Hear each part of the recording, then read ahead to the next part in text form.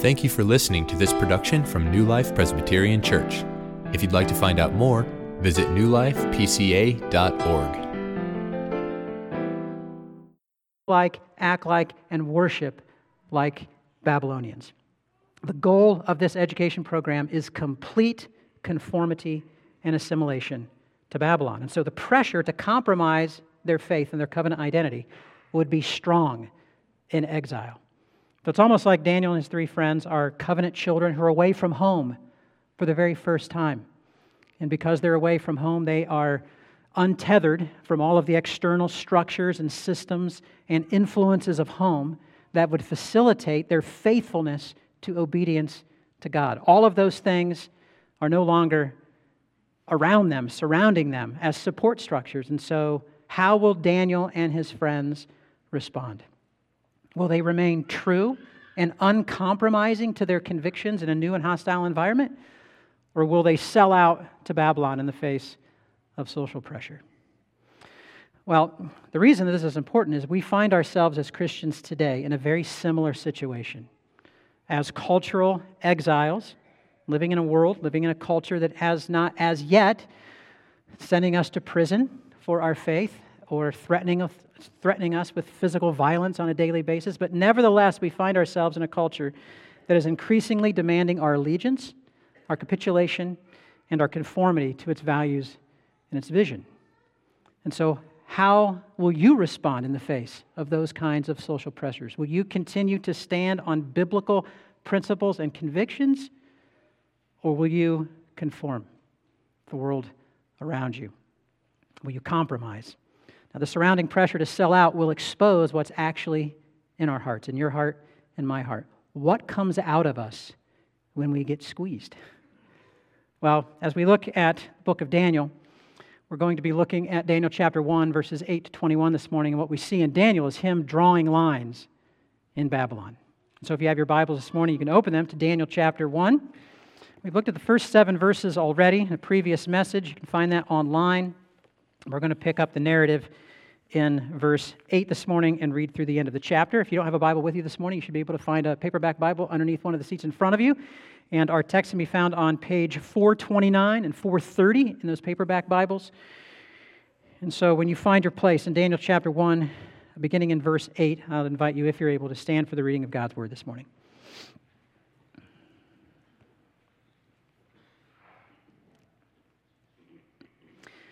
This is the word of God. But Daniel resolved that he would not defile himself with the king's food or with the wine that he drank. Therefore he asked the chief of the eunuchs to allow him not to defile himself. And God gave Daniel favor and compassion in the sight of the chief of the eunuchs. And the chief of the eunuchs said to Daniel, I fear my lord the king, who assigned your food and your drink. For why should he see that you are in worse condition than the youths who are of your own age? So you would endanger my head with the king. And then Daniel said to the steward, whom the chief of the eunuchs had assigned over Daniel, Hananiah, Mishael, and Azariah, test your servants for 10 days. Let us be given vegetables to eat and water to drink. And then let our appearance and the appearance of the youths who eat the king's food be observed by you, and deal with your servants according to what you see. And so he listened to them in this matter and tested them for 10 days. At the end of the 10 days, it was seen that they were better in appearance and fatter in flesh than all the youths who ate the king's food. And so the steward took away their food and the wine that they were to drink, and he gave them vegetables. As for these 4 youths, God gave them learning and skill in all literature and wisdom, and Daniel had understanding in all visions and dreams. At the end of the time, when the king had commanded that they should be brought in, the chief of the eunuchs brought them in before Nebuchadnezzar, and the king spoke with them. And among all of them, none was found like Daniel, Hananiah, Mishael, and Azariah. Therefore they stood before the king. And in every matter of wisdom and understanding about which the king inquired of them, he found them 10 times better than all the magicians and enchanters that were in his kingdom. And Daniel was there until the first year of King Cyrus. The grass withers, the flowers fade, but the word of the Lord abides forever. You can be seated.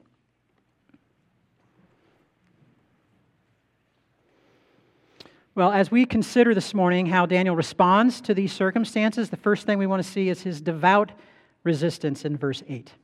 His devout resistance. Interestingly, as we observe him in exile, Daniel doesn't refuse to attend the Babylonian cultural courses that are assigned to the exiles that we read earlier in verse 4 in a previous message. He doesn't refuse to attend those classes. He doesn't outwardly resist even his name change to Belteshazzar that we read is given to him in verse 7. Doesn't resist that either, at least explicitly.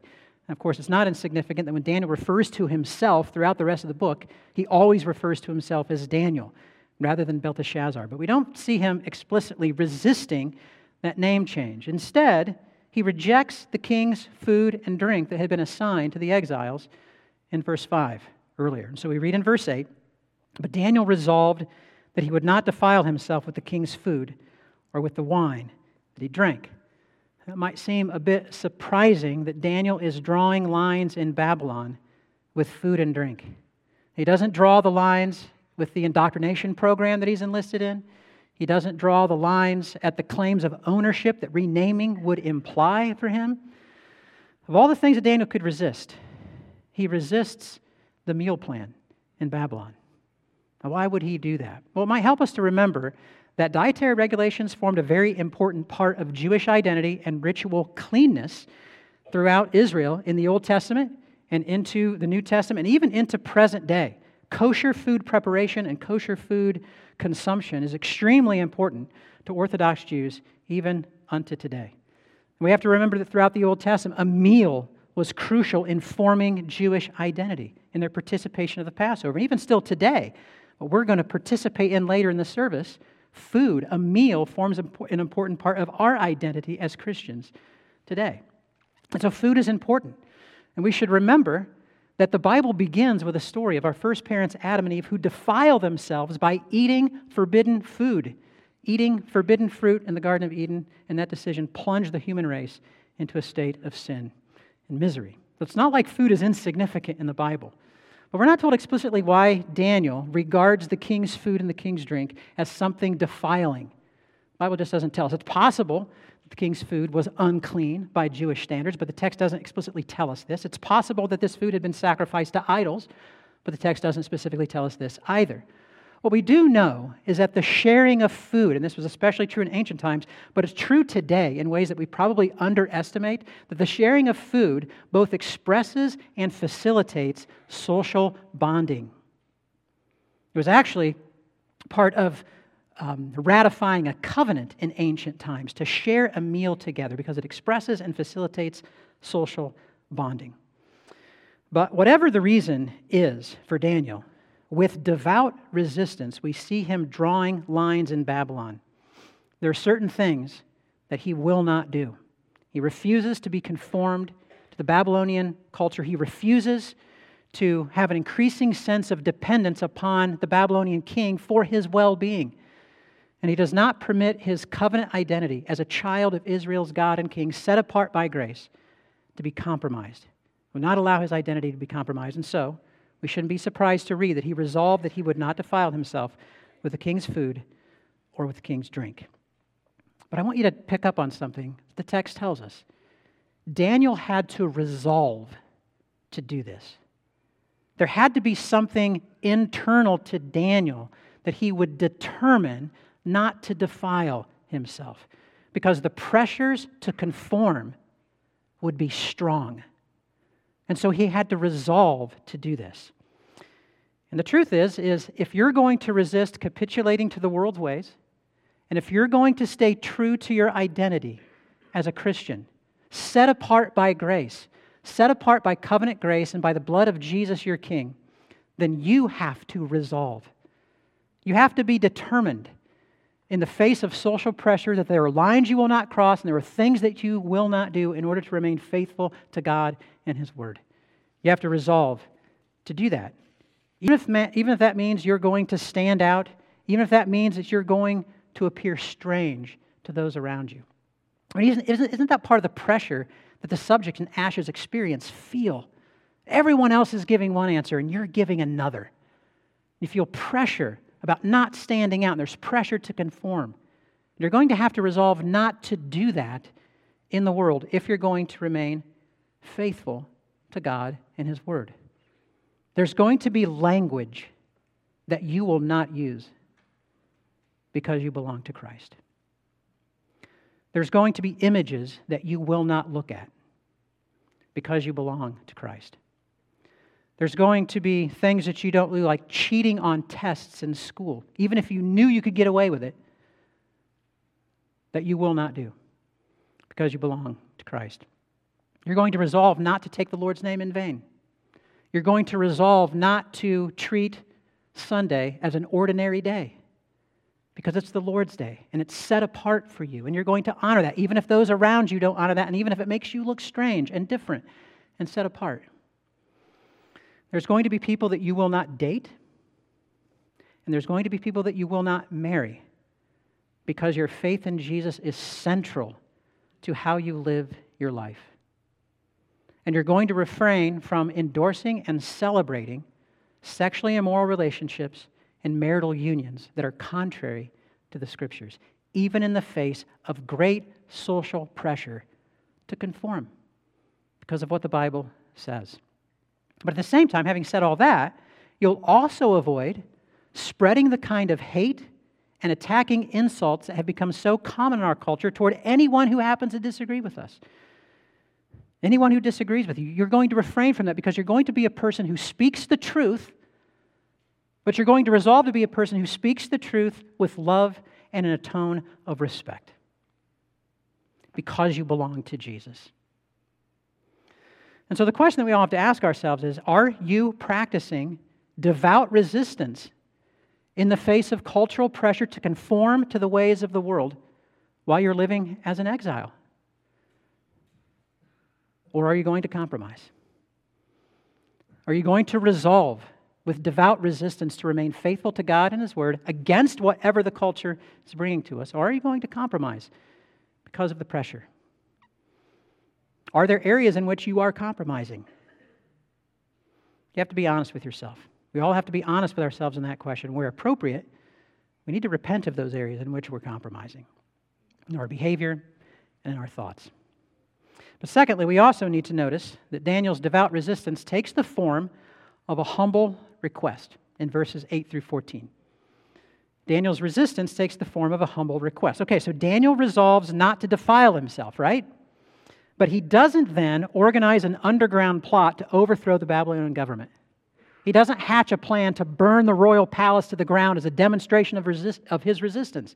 He doesn't even display hostility or speak disrespectfully to his Babylonian captors, even though we might understand if he would do that. He doesn't do any of those things.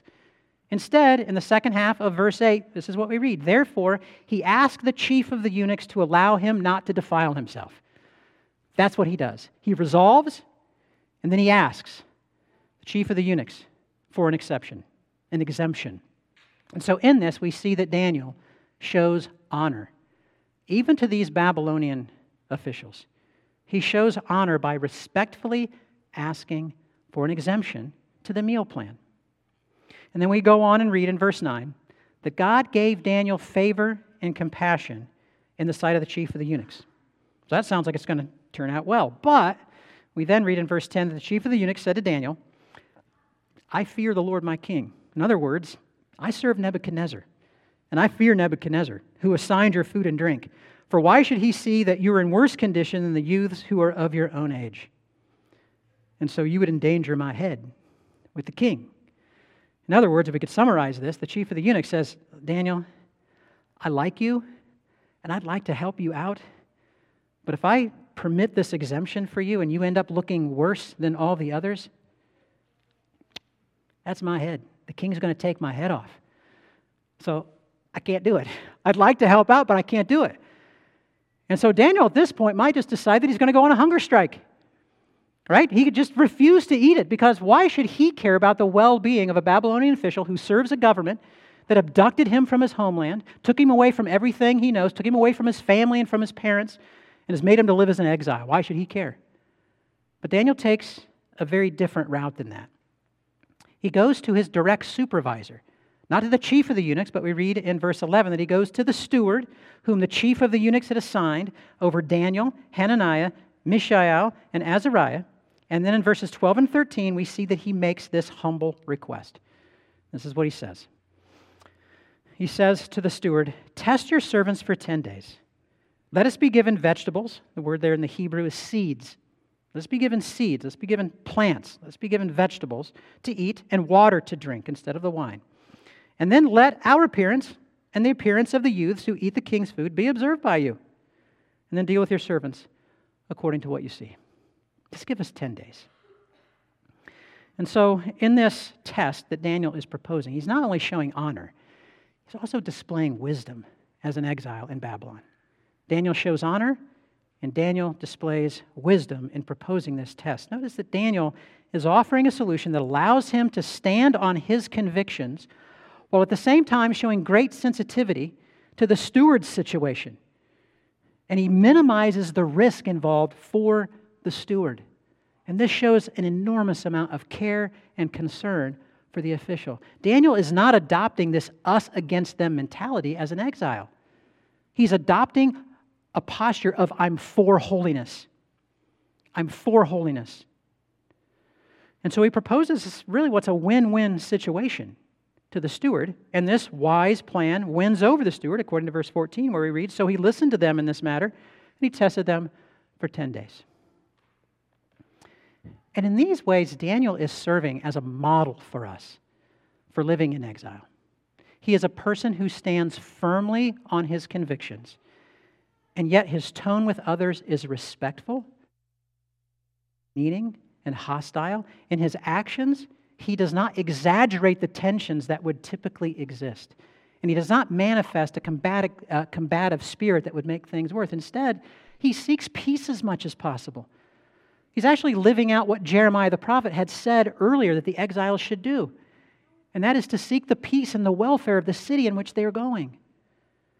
So he manifests that. He stands on his convictions and yet is willing to seek peace as much as possible. So one of the things that we see here, one of the things that we need to remember in our own exile is that God cares about the issues that we stand for. He cares about what we're standing for. But He also cares about how we stand for it. It's not just that the ends justify the means. God has appointed certain ends for us, but He also has appointed the means for us. He cares about those means as well. And so it matters how we take a stand for things. I think an author named Elliot Clark offers us some wisdom here. He says this, he says, "We do not open our mouth with hate, with arrogant condescension, or with brimstone on our breath. You're called to show honor to every single person, not just the people who deserve it, not just those who earn our respect, not just the ones who treat us agreeably, not just the politicians we vote for. As we face increasing opposition, we can either turn up the volume of our vitriol, or we can approach our enemies with gentleness and respect. And if we do, we'll have an incredible opportunity for the gospel." It matters how we stand for things. And there are multiple occasions in Scripture where we are called to respond to people, even those who oppose us, with gentleness, as Sydney shared with the kids this morning, and with respect. And let's remember that our primary calling as Christians, even in exile, is to love. It's to love the Lord our God with all our heart, mind, soul, and strength, and to love your neighbor, including your enemy, as yourself. That means our call is to love, even in really difficult circumstances, and really with very adversarial people. Our call is to love. Daniel demonstrates here what that can look like. But in all of this, we also need to see that Daniel is exercising trust in God. He's trusting God in all of this. He asks for 10 days, and then he just lets God work. Just give me 10 days, and you can test your servants at the end of 10 days and do what seems right to you. And it's because he's trusting in God and looking to God in all of this that he doesn't have to respond with hostility. He doesn't have to manifest a combative spirit toward others. He's trusting in God to work things out according to His plan. But there's one other thing that I think we need to see here in verses 11 through 14, and that is this. When we see Daniel taking this stand, chapter 1, he's not standing alone. His three friends are introduced right in the middle of this narrative. Hananiah, Mishael, and Azariah are right in this test with him. That should remind us that it is very, very difficult to remain faithful in isolation. It's very difficult, if not near impossible, to remain faithful if we're isolated from any kind of support whatsoever. Going back to Ash's experiments that he conducted, isn't it interesting that what Ash found is that his subjects were much less likely to cave and conform to the group and give the wrong answer if just one other participant in the group was vocalizing the right one. Just one additional one. Steeled that person against conformity. So that just reminds us that we're stronger when we stand for godliness together. Don't try to do it by yourself, which means surround yourselves with Christians in the classroom. Surround yourself with a network of Christian friends at school, whether you're a grade schooler, a middle schooler, a high schooler, or a college student. It also means that all of us need to be sensitive to seek out a community of faith in the local church so that we can support one another. Because the truth is that we stand for godliness better when we're together. And Daniel demonstrates this for us. But we then learn of the outcome for Daniel and his three friends when we read about the favorable results in verses 15 through 21. Favorable results. Let's listen again to the text. At the end of 10 days, it was seen that they were better in appearance and fatter in flesh than all the youths who ate the king's food. So the steward took away their food and the wine that they were to drink, and he gave them vegetables. So in other words, the results for Daniel and his friends is that they were better off after the 10 days. They were better off without the king's food. Now we have to be careful here. The point here in the text is not to give us a recommended dietary intake of vegetables or seeds or plants and water while we need to abstain from meat and alcohol, as some misguided interpreters have suggested is the point of the text. That is not the point of the text. Now, let me say, you might decide to adopt that kind of dietary intake. Feel free to do that. You might be healthier if you do that, but don't do it believing that God prescribes that in His Word in Daniel chapter 1 for everybody. And don't believe at all that somehow what we have here in Daniel chapter 1 is some kind of divinely inspired weight loss plan. And how could you possibly read that here? The young men were fatter in flesh at the end of the 10 days, not skinnier. It's not a dietary intake plan. It's certainly not a divine weight loss plan at all. The main point here isn't about what foods we should be eating and what foods we shouldn't be eating as Christians today. That's not the point. So what is the point then? Well, this is the key point. The key point is about the blessing of God resting upon His people who remain faithfully committed to Him in exile. That is the point. That the blessing of God rests upon those who remain faithfully committed to Him in the face of cultural pressure to conform to the world. That is the point. That's the intended takeaway for Daniel's first original readers, and that's the intended takeaway for us today. It's not a diet plan. The favorable results are further highlighted as we continue to read in verses 17 through 20. We read this. As for these 4 youths, God gave them learning and skill in all literature and wisdom. And Daniel had understanding in all visions and dreams. Now, this reference to visions and dreams is going to come up again in subsequent chapters in the book of Daniel. Now, at the end of the time, now this refers here not to the end of the 10 days. This refers to the period of time of their training, of their indoctrination. Remember, they were placed in a 3-year educational program, the end of which they were to be brought before the king. And so now what we're reading here is at the end of that time, at the end of the 3 years, not at the end of the 10 days, at the end of the 3 years, when the king had commanded that they should be brought in, the chief of the eunuchs brought them in before Nebuchadnezzar. He's the king of Babylon. And the king spoke with them. And you can follow here along on the screen. And the king spoke with them, and among all of them, none was found like Daniel, Hananiah, Mishael, and Azariah. Therefore, they stood before the king. And in every matter of wisdom and understanding about which the king inquired of them, he found them 10 times better than all the magicians and enchanters that were in all his kingdom. And so for these 4 young exiles from Judah are flourishing in Babylon. They're surpassing everyone else in wisdom and understanding. Now, here's a challenging implication of that for us. Daniel and his 3 friends are flourishing in Babylon, which means that we need to stop blaming external forces and circumstances for our failure to remain faithful to God in our circumstances. We have to stop blaming all these external forces around us. It is true that we are stronger when we stand together, but the truth here is that what Daniel and his friends teach us is that it is possible to remain undefiled, and it is possible even to thrive spiritually in the most difficult of circumstances if you're committed to remaining faithful to the Lord. Let me say that one more time. It is possible to remain undefiled and to thrive spiritually in the most difficult of environments if you resolve to remain faithful to the Lord. You can't just blame these external factors. Daniel and his friends do it. And that's true in godless classrooms.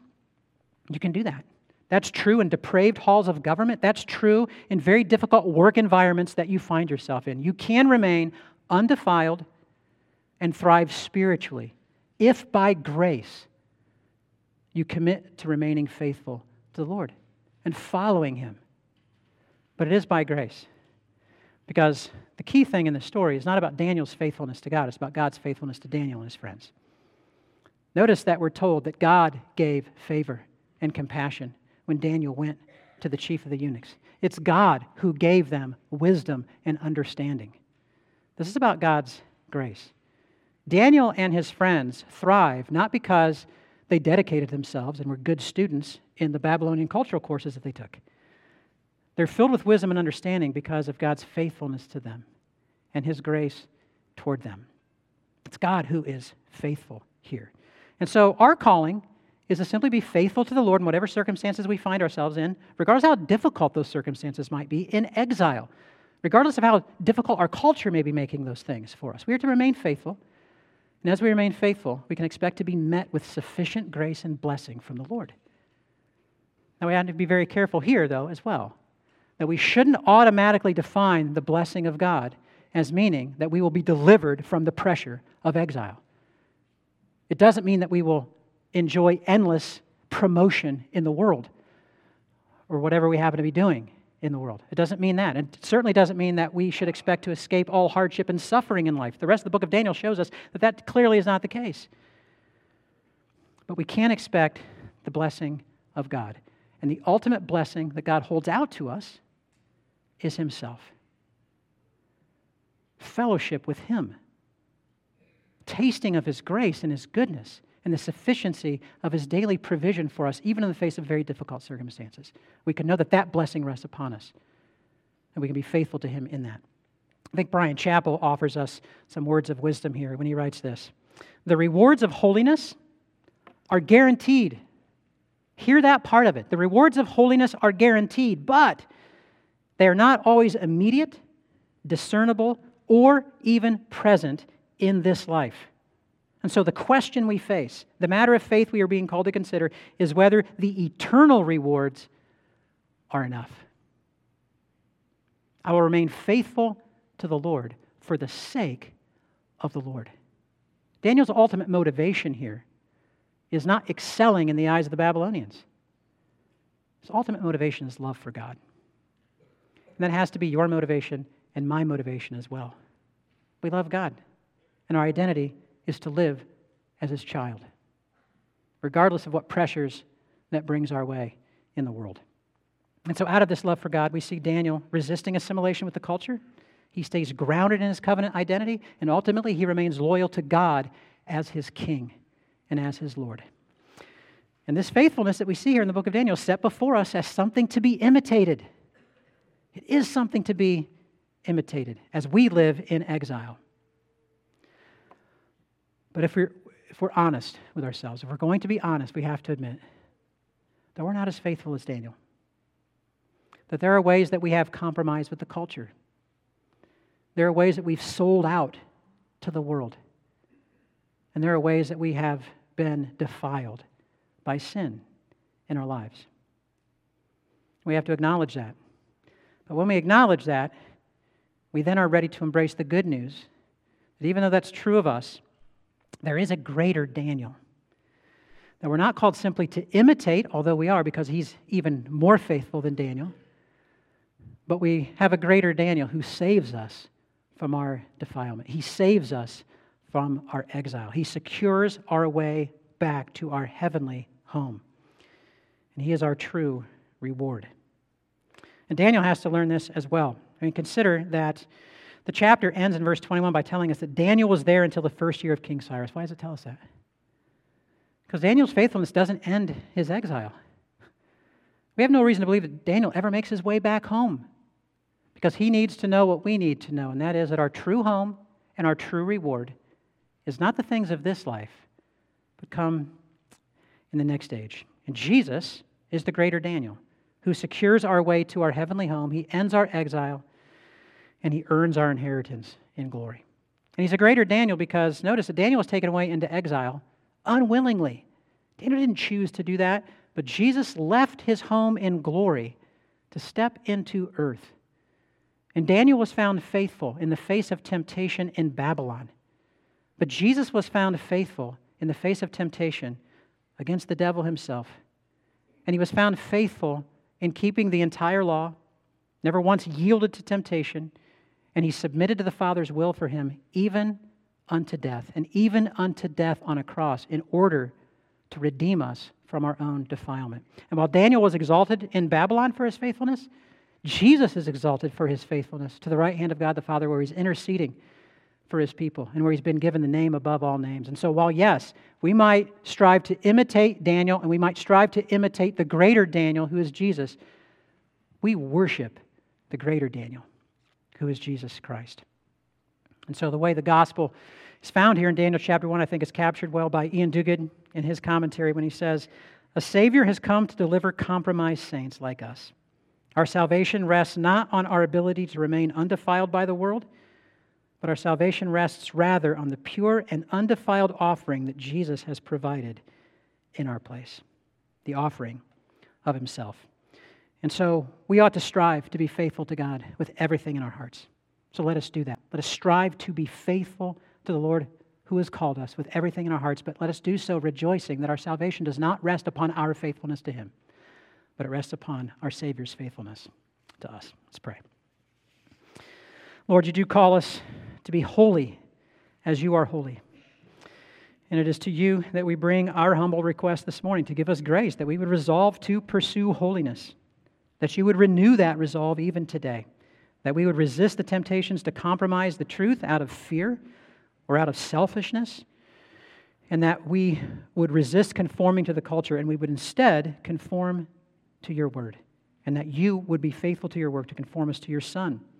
And for all the ways we fall short of this holiness, forgive us, even as we thank you for Jesus, who has rescued us from our defilements by remaining undefiled and by shedding his blood to cover our guilt. And may our gratitude spur us on to pursue holiness with greater and greater resolve, out of love for you, knowing that you have secured for us favorable results in glory. We ask these things in Jesus' name. Amen.